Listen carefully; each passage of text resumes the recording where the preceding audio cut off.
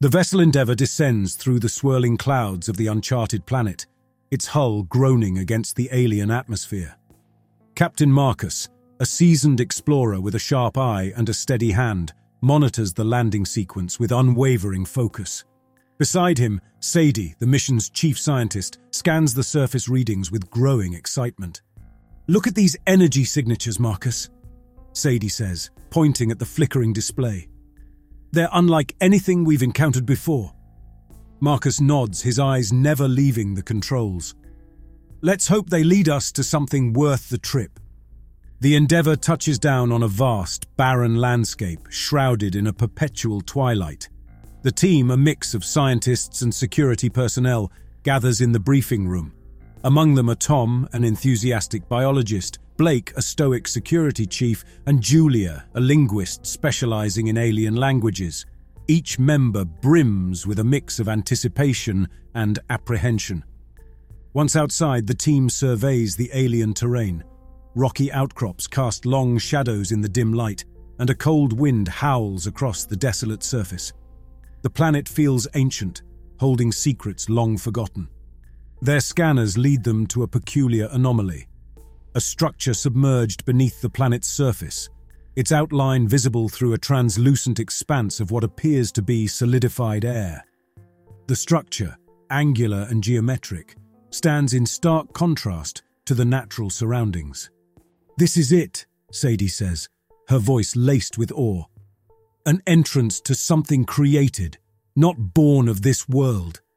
Marcus approaches the structure cautiously, his hand resting on the sidearm at his belt. The entrance, a smooth, seamless gateway, seems to beckon them forward. He exchanges a glance with his team, a silent agreement to proceed. As they approach the entrance, a faint hum resonates through the ground, growing louder with each step. The air around the gateway shimmers, and with a sudden flash of light, the entrance activates, revealing a dark corridor stretching into the depths of the alien structure. Marcus steps forward, his voice echoing through the comms. "All right, team, stay sharp and stick together. We don't know what we're walking into." One by one, the team members step through the gateway, their lights piercing the darkness ahead. They descend into the unknown, leaving the barren surface behind, venturing into a world that has not seen visitors for eons. As the last of the light from the planet's surface fades away, the corridor envelops them in an otherworldly silence, broken only by the sound of their footsteps and the distant, mysterious echoes of the submerged alien structure. The exploration of this forgotten civilization has begun. The corridor inside the alien structure twists and turns, leading Captain Marcus and his team deeper into the heart of the unknown. The walls, smooth and metallic, seem to absorb their flashlight beams, creating an eerie ambience.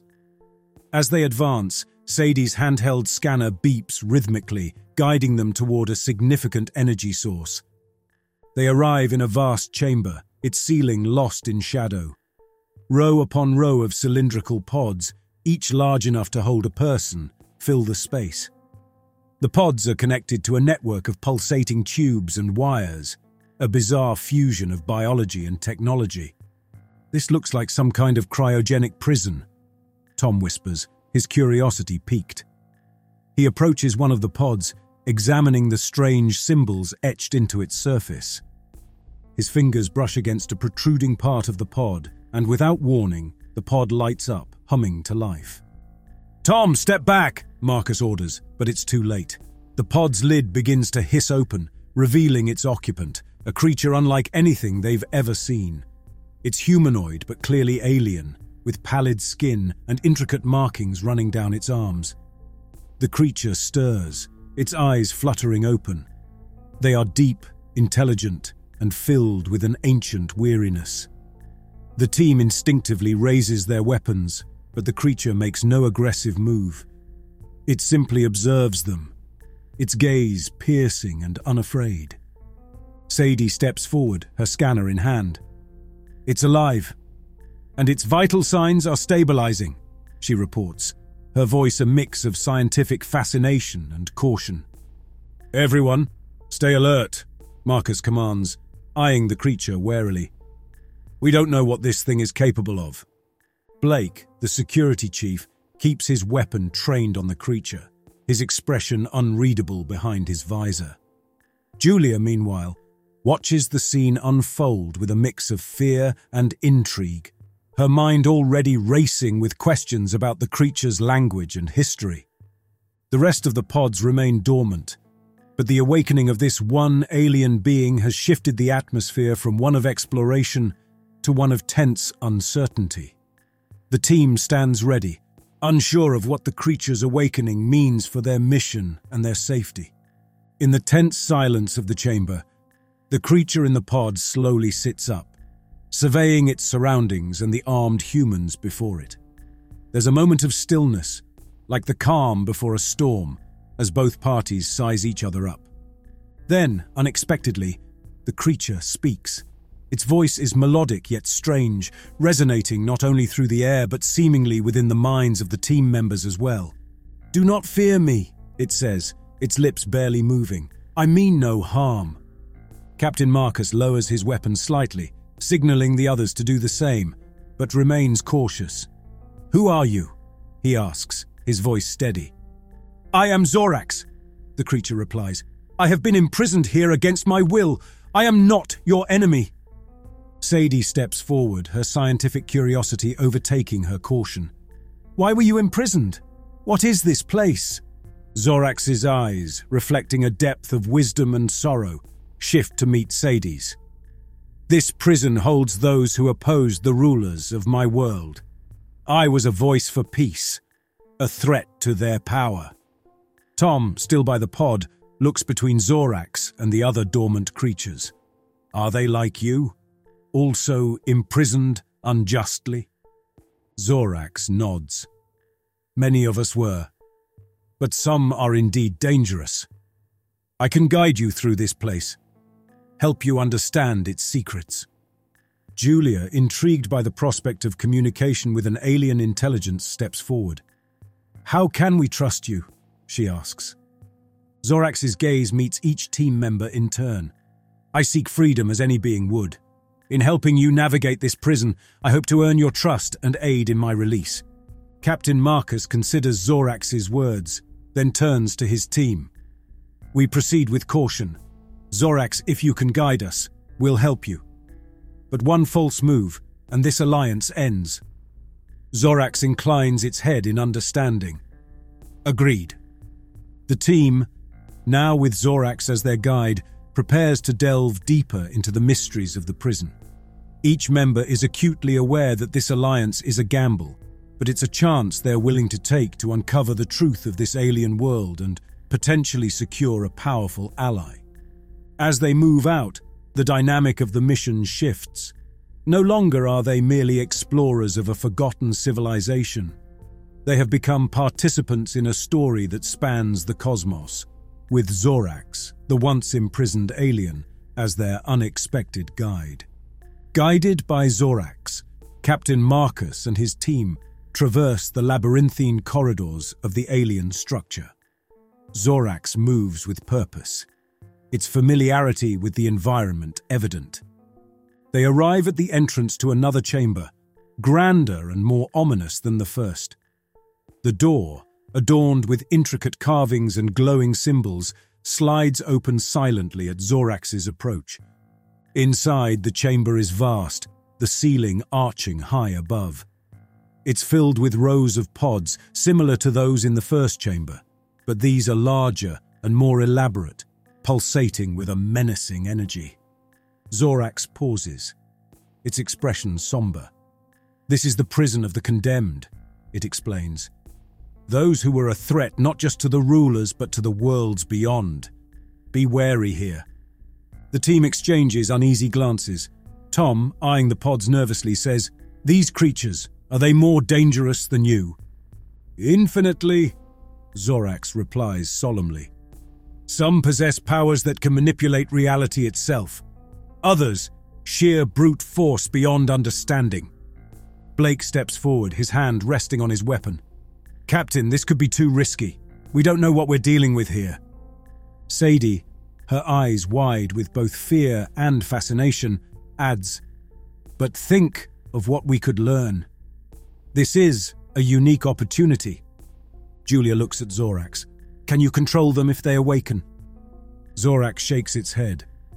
My abilities have limits. I cannot guarantee your safety should they be roused. Captain Marcus weighs the options. The risk is immense. Awakening these beings could be catastrophic. Yet the potential knowledge and understanding of alien civilizations and their technologies present an unparalleled opportunity for discovery. After a moment of contemplation, he makes his decision. We proceed, but with utmost caution. No one touches anything without my order. Zorax, you lead the way. Everyone else, stay alert. We're here to observe and learn, not to engage. The team, their resolve bolstered by Marcus's leadership, steps into the chamber. The air is thick with the unknown, each step taking them deeper into the heart of a prison, holding creatures of unimaginable power and danger. As they move among the pods, observing the dormant beings within, the line between explorer and intruder blurs. They are treading a delicate balance, aware that their presence in this alien domain could awaken forces beyond their control. In the second chamber, filled with the silent presence of dormant alien entities, Captain Marcus and his team navigate cautiously. The air is charged with a tense expectancy, as if the chamber itself is aware of their intrusion. As they proceed, Zorax suddenly halts, its gaze distant and focused. The creature's eyes glow faintly, and a subtle shift occurs in the atmosphere. Without warning, Zorax speaks, its voice taking on a resonant, commanding tone. I possess abilities beyond your understanding, Zorax announces. Among them is the power to influence thoughts, to guide actions. The team members exchange worried glances. Sadie asks, Are you controlling us now? Zorax shakes its head. No, but in this place, I must use all my abilities to ensure our safety. Trust that I do not wish to harm you. As they continue exploring, subtle changes begin to manifest within the team. Blake, the security chief, starts moving with a stiff, unnatural precision. His responses become short, his gaze distant. Tom, usually curious and talkative, grows silent, his eyes darting around suspiciously. Captain Marcus observes these changes with growing concern. Blake, Tom, report. Are you feeling all right? Blake's reply is curt, uncharacteristic of his usually composed demeanor. I'm fine, Captain, just focused on the mission. But Marcus isn't convinced. He notices similar oddities in a couple of other team members, slight but noticeable deviations in behavior. Julia, her intuition heightened by her linguistic skills, approaches Marcus quietly. Captain, I think Zorax is influencing them. Their behavior is too synchronized, too controlled. Marcus's expression hardens. Zorax, what are you doing to my team? Zorax looks at Marcus, its expression one of regret mixed with resolve. I assure you, Captain, my intention is not to betray your trust. In this chamber, the minds of your team are vulnerable to external influence. I am merely shielding them. Sadie steps in, her scientific curiosity piqued despite the situation. Shielding them or controlling them? Zorax's response is measured. Both. It is a necessary precaution in this environment. The revelation sets off alarm bells in Marcus's mind. Trust, already a fragile commodity in this alien environment, becomes even more tenuous. The realization that they might be under the subtle influence of Zorax, however well-intentioned, sows seeds of mistrust and fear among the team. As they stand amidst the slumbering alien horrors, the team is forced to confront a new threat, the possibility that they are not entirely in control of their own actions, and that the ally they have come to rely on might also be manipulating them from within. Amidst the growing tension and suspicion within the team, Julia, the linguist, begins to experience a strange phenomenon. As she observes Zorax interacting with the team, she starts hearing whispers in her mind, faint and ethereal, like echoes in a vast cavern. Initially, Julia dismisses these whispers as a product of the stress and the alien environment. However, as the whispers become clearer, she realizes they are not her own thoughts, but those of Zorax. She is developing a telepathic link with the alien. Intrigued and cautiously optimistic about this unexpected connection, Julia focuses her mind, trying to communicate with Zorax. The alien responds, its mental voice resonating within her consciousness. "You are receptive, Julia," Zorax communicates telepathically. "Your mind is open in a way your companions are not." Julia, her heart racing with a mix of fear and wonder, asks, "Why me? What is happening?" Zorax's mental voice carries a tone of sadness. "In my world, telepathy is a gift, a way to connect beyond words. I sense this potential in you. Through our link, I wish to share the truth." As they move through the prison, Zorax reveals its history to Julia. She learns of Zorax's peaceful efforts on its home planet, its wrongful imprisonment by a fearful government, and the true nature of the prison. A place not only for confinement, but for silencing dissenting voices and experimenting on the unwilling. Julia is overwhelmed by the depth of Zorax's suffering and the gravity of the revelations. She begins to see Zorax not as a potential threat, but as a victim of grave injustice. Her sympathy for Zorax grows, creating a noticeable change in her demeanor. The rest of the team, already on edge due to the mind control incident, starts to view Julia's behavior with suspicion. Captain Marcus, observing the shift in Julia, confronts her. "Julia, you've been distant. Is everything all right? Are you under Zorax's influence?" Julia, torn between her newfound understanding and her loyalty to the team, hesitates. "Captain, Zorax is not our enemy. There's more to this prison, to its history. Zorax has suffered unjustly." This revelation only deepens the rift within the team. While some members are intrigued by Julia's insights, others, including Blake, view them as a sign of betrayal. They question whether Julia's judgment has been compromised, whether her sympathy for Zorax is a result of manipulation rather than genuine understanding. As the team continues their journey through the alien prison, they are now divided not only by the external threats that lurk in the shadows, but by internal conflicts of trust and allegiance. The telepathic bond between Julia and Zorax becomes both a bridge to greater understanding and a wedge driving the team apart. As Captain Marcus's team, now fragmented by distrust and conflicting loyalties, ventures deeper into the alien prison, they find themselves in an area that starkly contrasts with the sterile corridors they have traversed so far.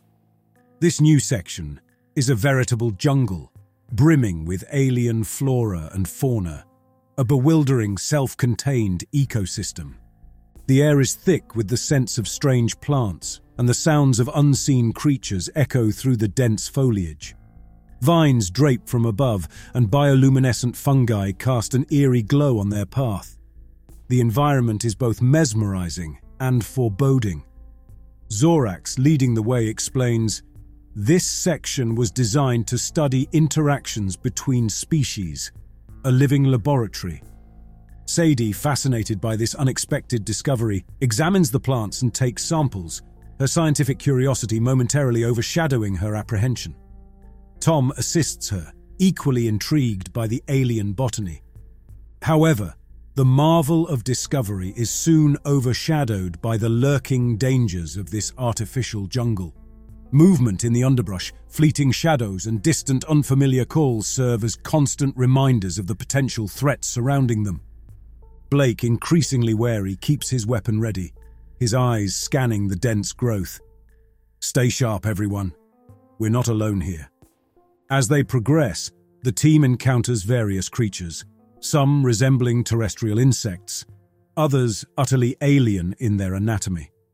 Most are indifferent to the team's presence, but the sense of being watched never fades. Julia, her connection with Zorax deepening, receives a cautionary message. "Beware the apex predators of this ecosystem. They are highly adapted hunters." Her warning comes just in time.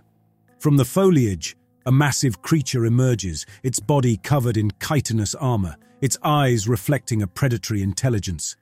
It moves with a terrifying grace, clearly an apex predator in this environment. The team freezes, every member acutely aware of their vulnerability. Captain Marcus, assessing the situation, signals the team to slowly back away. But the creature is swift. It lunges forward, its maw opening to reveal rows of razor-sharp teeth. The team scrambles, their cohesion tested as each member reacts instinctively to the immediate threat. Blake fires his weapon, the sound deafening in the enclosed space. The creature recoils, but it's undeterred, its focus fixed on its prey, the intruders in its domain. Blake's shot only momentarily stalls the creature, its predatory focus unwavering. It lunges again with a ferocity that speaks of a primal hunger. Captain Marcus, recognizing the imminent danger, shouts, "Fall back! We need a plan!" In the chaos, Sadie quickly scans the environment. "There! A narrow passage!" she yells, pointing towards a slim opening in the rock face. "It's too small for it to follow." The team, driven by survival instincts, dashes towards the passage. Zorax, understanding their strategy, aids their retreat, using its alien abilities to momentarily disorient the creature with a powerful psychic burst. As they squeeze through the narrow passage, the creature attempts to follow, its massive form scraping against the rock. In a desperate act, Blake, the last in line, activates a small explosive device, collapsing the passage entrance and blocking the creature's pursuit. Panting and covered in dust, the team finds themselves in a safer area, momentarily free from the threat. Captain Marcus takes a moment to assess everyone's condition. "Is everyone all right?" he asks, his voice filled with concern. Sadie nods, her breathing still heavy. "Yes, but that was too close. We can't let our guard down again." Zorax, looking back towards the blocked passage, speaks solemnly. "This place, it tests us, in more ways than one." Blake checks his weapon, his expression grim. "Next time we might not be so lucky. We need to stay sharp and stick together." In these frantic moments, the team's survival hinges on their ability to overcome their internal conflicts and work together against a common and deadly enemy. The Predator's attack forces them to momentarily set aside their differences, united by the primal need to survive in the unknown. After narrowly escaping the predatory creature, Captain Marcus and his team, their nerves frayed but unharmed, follow Zorax deeper into the alien ecosystem. The tension within the group is palpable, exacerbated by the recent attack and the ongoing mistrust. They arrive at a secluded chamber, starkly different from the lush jungle they had just traversed. In the center of the room is a shimmering, pulsating rift that hovers above the ground. It emanates an otherworldly energy, casting bizarre, shifting patterns on the walls. Zorax stops, its gaze fixed on the rift. "This is a dimensional gateway," it explains. "It was used to transport beings and materials between worlds, but it is unstable." Sadie approaches the rift, her scientific fascination rekindled despite the risks. "Unstable how? Could it get us back to our ship?" Zorax nods slowly. "Possibly, but the destination is unpredictable. The rift was damaged during my people's conflict. Using it could strand us in an unknown part of the universe, or worse." Tom, peering into the swirling vortex, adds, "It's a gamble, but it might be our best chance to get out of here." Blake, ever cautious, shakes his head. "Too risky. We don't have enough data. We should find another way." Julia, still telepathically linked with Zorax, senses its apprehension. "Zorax doesn't think it's safe. There could be other ways to escape." The team stands divided, weighing the perilous option before them. The rift represents a potential shortcut to safety, but with unknown consequences. The alternative is to continue navigating the treacherous and labyrinthine prison, with no guarantee of finding another way out. Captain Marcus, considering both options, breaks the silence. "We need to think this through. This rift could be our way home, or it could be a death sentence. We can't make this decision lightly." The team members exchange glances, each lost in their thoughts, pondering the gravity of their situation. The rift, with its mesmerizing, dangerous allure, stands as a beacon of both hope and doom, challenging them to make a choice that could seal their fate. After deciding against using the dimensional rift, Captain Marcus and his team, along with Kale, continue their exploration of the alien prison. The deeper they venture, the more they uncover about the civilization that built this enigmatic structure. They enter a chamber filled with holographic displays and alien script, far more sophisticated than anything they've encountered so far. The walls are lined with intricate carvings depicting scenes of life in an advanced society. Towering structures, flying vehicles, and beings similar to Kale in various activities of what appears to be daily life. Sadie, fascinated, examines the holograms, which react to her touch, bringing up images and more complex script. "This is incredible," she exclaims. "Their technology, their culture, it's beyond anything we've seen." Tom studies the carvings, pointing out scenes that suggest a society at the pinnacle of its power, but also hinting at internal strife. It looks like they were a civilization in conflict. Maybe that's what led to the creation of this prison. As they delve further into the data, piecing together fragments of information, a clearer picture begins to emerge. Kale, observing the team's discoveries, speaks up. This place was more than a prison. It was a hub for experimentation and research, part of a network of similar facilities across our world and others. The team absorbs this revelation. The prison was not just a place of confinement, but a nexus of a vast interstellar experiment conducted by an advanced civilization. The implications are staggering.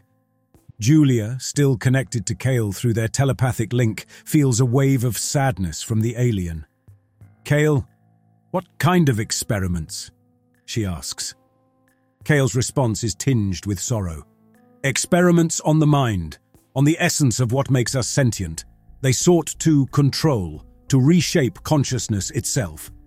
The team stands in the chamber, surrounded by echoes of a civilization that reached incredible heights, but was consumed by its own hubris.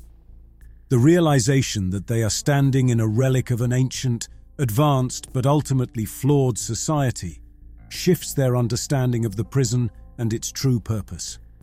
This discovery of the prison's connection to an experimental network of an ancient alien civilization not only deepens the mystery of their current predicament, but also broadens the scope of their mission, hinting at secrets that extend far beyond the walls of the prison and into the fabric of the universe itself. In the aftermath of their profound discovery about the ancient civilization, Captain Marcus's team, along with Kale, continues to navigate the labyrinthine prison. The air is heavy with a newfound understanding of the significance of their surroundings, but also with the urgency to find a way out. As they move through a particularly complex network of corridors, they come across a control room, its panels still active with alien symbols and interfaces. Curiosity gets the better of Tom, who begins to interact with the controls, hoping to find information that could aid their escape. However, his tampering has an unforeseen consequence. The room lights up with red warnings, and a deep, ominous alarm begins to sound throughout the prison. A countdown appears on the screens, clearly indicating a self-destruct sequence has been initiated. "Tom, what did you do?" Sadie exclaims, panic rising in her voice. I don't know, I was just trying to access the navigation system," Tom stammers, his face pale with realization. Kale, understanding the gravity of the situation, urges the team to move quickly. "We must leave, now! The prison will implode, and its destruction will be catastrophic." The team, now in a frenetic rush, follows Kale, who leads them through the fastest route to the exit. However, the mounting tension exacerbates the existing rifts within the group. Blake, still harboring distrust towards Kale, argues, "How do we know this isn't another manipulation? We're blindly following it right into a trap." Julia, trying to maintain her connection with Kale, responds, "We don't have a choice. It's our best chance to get out." The alarms grow louder, and the countdown continues relentlessly. The prison's corridors become a blur as they race through, dodging debris and navigating through collapsing pathways. In the midst of their desperate escape, the team is forced to confront not only the physical dangers of the crumbling prison, but also the internal conflicts that threaten to tear them apart. Trust, once a given among them, is now a luxury they can barely afford, yet it is essential for their survival. As they approach what they hope is the exit, the reality of their situation sets in. They are in a race against time, with the fate of each member hanging in the balance. The countdown to destruction looms over them, a ticking clock marking the thin line between life and death in the depths of an alien world. As Captain Marcus and his team, along with Kale, hasten towards what they hope is their exit from the alien prison, the environment around them begins to change in alarming ways. The walls of the corridors seem to shift and pulse, and the air is filled with an electric charge. Kale, leading the group, suddenly stops. "Be cautious," it warns. "The self-destruct sequence has activated psychic storms. They can distort perception and affect your minds." The warning comes too late. The team starts experiencing the effects of these psychic storms. Hallucinations warp their surroundings, transforming the corridors into nightmarish landscapes. Whispered voices echo around them, sowing seeds of doubt and fear. Sadie, gripping her head, cries out, "I can't tell what's real anymore. The walls, they're moving." Tom, his eyes wide with terror, sees alien creatures emerging from the shadows, creatures that aren't really there. He swings wildly, shouting in panic. Captain Marcus, trying to maintain order, shouts over the commotion, "Stay focused! It's not real! Keep moving!" But the psychic onslaught is relentless. The team's progress slows as they struggle to discern reality from illusion. Trust erodes further as paranoia takes hold. Blake, his mind frayed by the psychic storm, becomes increasingly hostile, suspecting Kale and even his own teammates of treachery. Julia, despite her telepathic connection with Kale, is not immune. She sees flashes of her past, mixed with nightmarish visions, challenging her ability to stay grounded in the present. In the chaos, one of the team members, Alex, a technician, is hit hardest. His face contorts in terror as he succumbs to the full force of the psychic storm. He starts screaming about unseen horrors, his sanity slipping away. "Alex! Alex, snap out of it!" Marcus tries to reach him, but it's too late. Alex, lost in his hallucinations, bolts away, disappearing into the twisting corridors, his screams echoing behind him. The team is forced to move on, leaving Alex behind, a casualty of the prison's final, desperate defense. The remaining members, their mental resolve shaken, push forward, fighting against the unseen enemy within their minds as the countdown to destruction continues its relentless march. Battered by the psychic storms and the weight of their harrowing journey, Captain Marcus's team, with Kale at the lead, finally approaches what appears to be the exit of the alien prison. The countdown is nearing its end, and the structure trembles with the impending catastrophe. As they near the threshold of freedom, Kale halts, turning to face the team. Its expression is one of resolve, mixed with sorrow. "I have not been entirely truthful with you," Kale begins, its voice heavy with emotion. The team tenses, bracing for a possible betrayal. Marcus steps forward, his hand on his weapon. "What do you mean, Kale?" Kale looks at each of them. "My primary goal was not only to escape, but to liberate as many of my people as possible. This prison holds not just criminals, but innocents, voices of dissent, like myself. I cannot abandon them to their fate." The revelation strikes the team with a mix of understanding and frustration. Sadie, her face a mask of conflicted emotions, responds, "You used us, Kale. We risked everything to help you." Kale nods, accepting the accusation. "Yes, and for that, I am deeply sorry. But now at this final moment, I have a choice to make." The structure shakes violently, a reminder of the little time left. Kale continues, "I have decided to stay behind. There is a chance, however slim, that I can release some of my people before the explosion. I cannot leave them to die here. Julia, her connection with Kale stronger than ever, understands the depth of Kale's decision. Kale, you'll never survive. Kale's eyes meet Julia's. Perhaps not, but this is my choice, my final act of defiance against those who built this prison.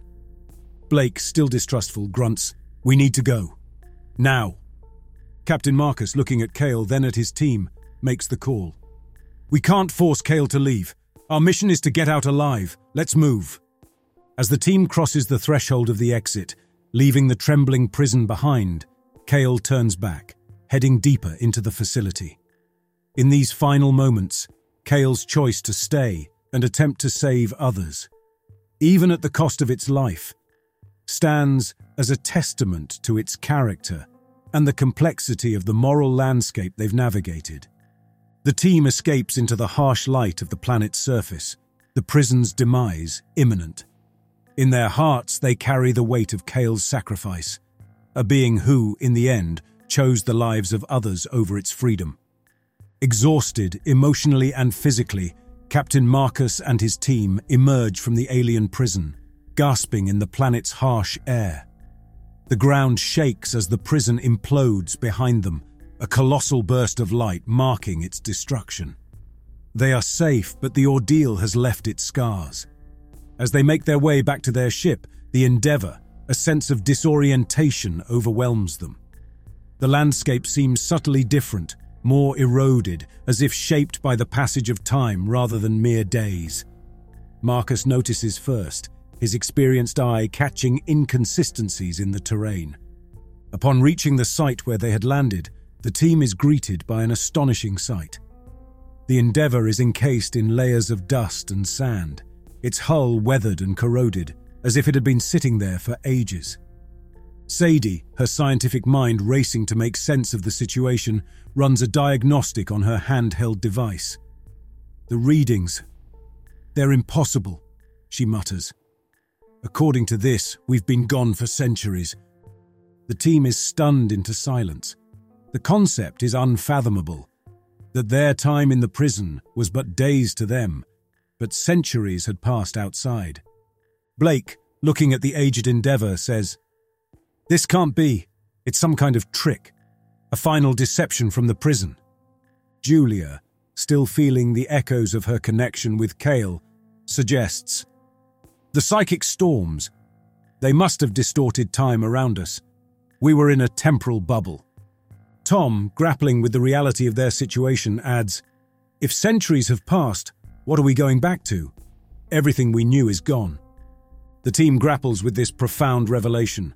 The world, their families, their entire civilization could be entirely different, evolved or devolved in unforeseen ways. Captain Marcus, ever the leader, steps forward. "We can't change what's happened. Our mission now is to find out what's out there, what's become of our world. We adapt, we survive." The Endeavour, a relic from a bygone era, stands as their only link to a past that is now part of history. As they prepare to reactivate the ship and face the unknown future, they do so with a newfound perspective, shaped by their extraordinary journey and the time-altering effects of the alien prison. They embark on a new mission, not just to return home, but to discover what home has become after the lapse of centuries, venturing into a future that is as alien to them as the prison they just escaped.